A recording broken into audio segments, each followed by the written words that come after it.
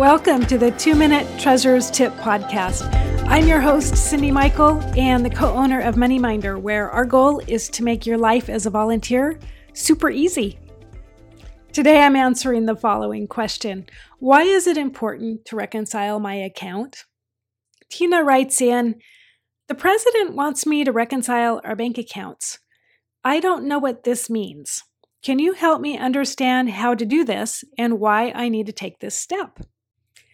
So you may have heard the term balancing your checkbook. That's exactly what a reconciliation is. You're basically going to compare your bank account with your checkbook register or MoneyMinder to make sure that there aren't any mistakes. You might be thinking, gosh, in this highly technical world, can't I trust my bank and can't I trust that they're accurate? Sadly, no. I recently talked to a treasurer, get this, who discovered that a check that they wrote was deposited into the person's account that they wrote it to via their mobile banking app, where you take a picture of it to deposit it. And then it was also presented physically at the bank.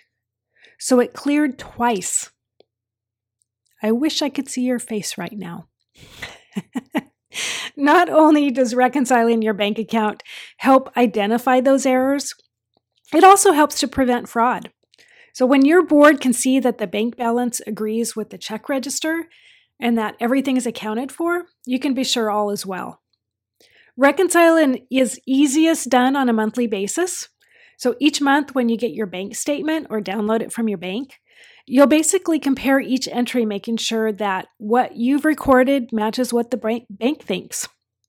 We have a great guide on our website that walks you through the reconciliation process. It's free.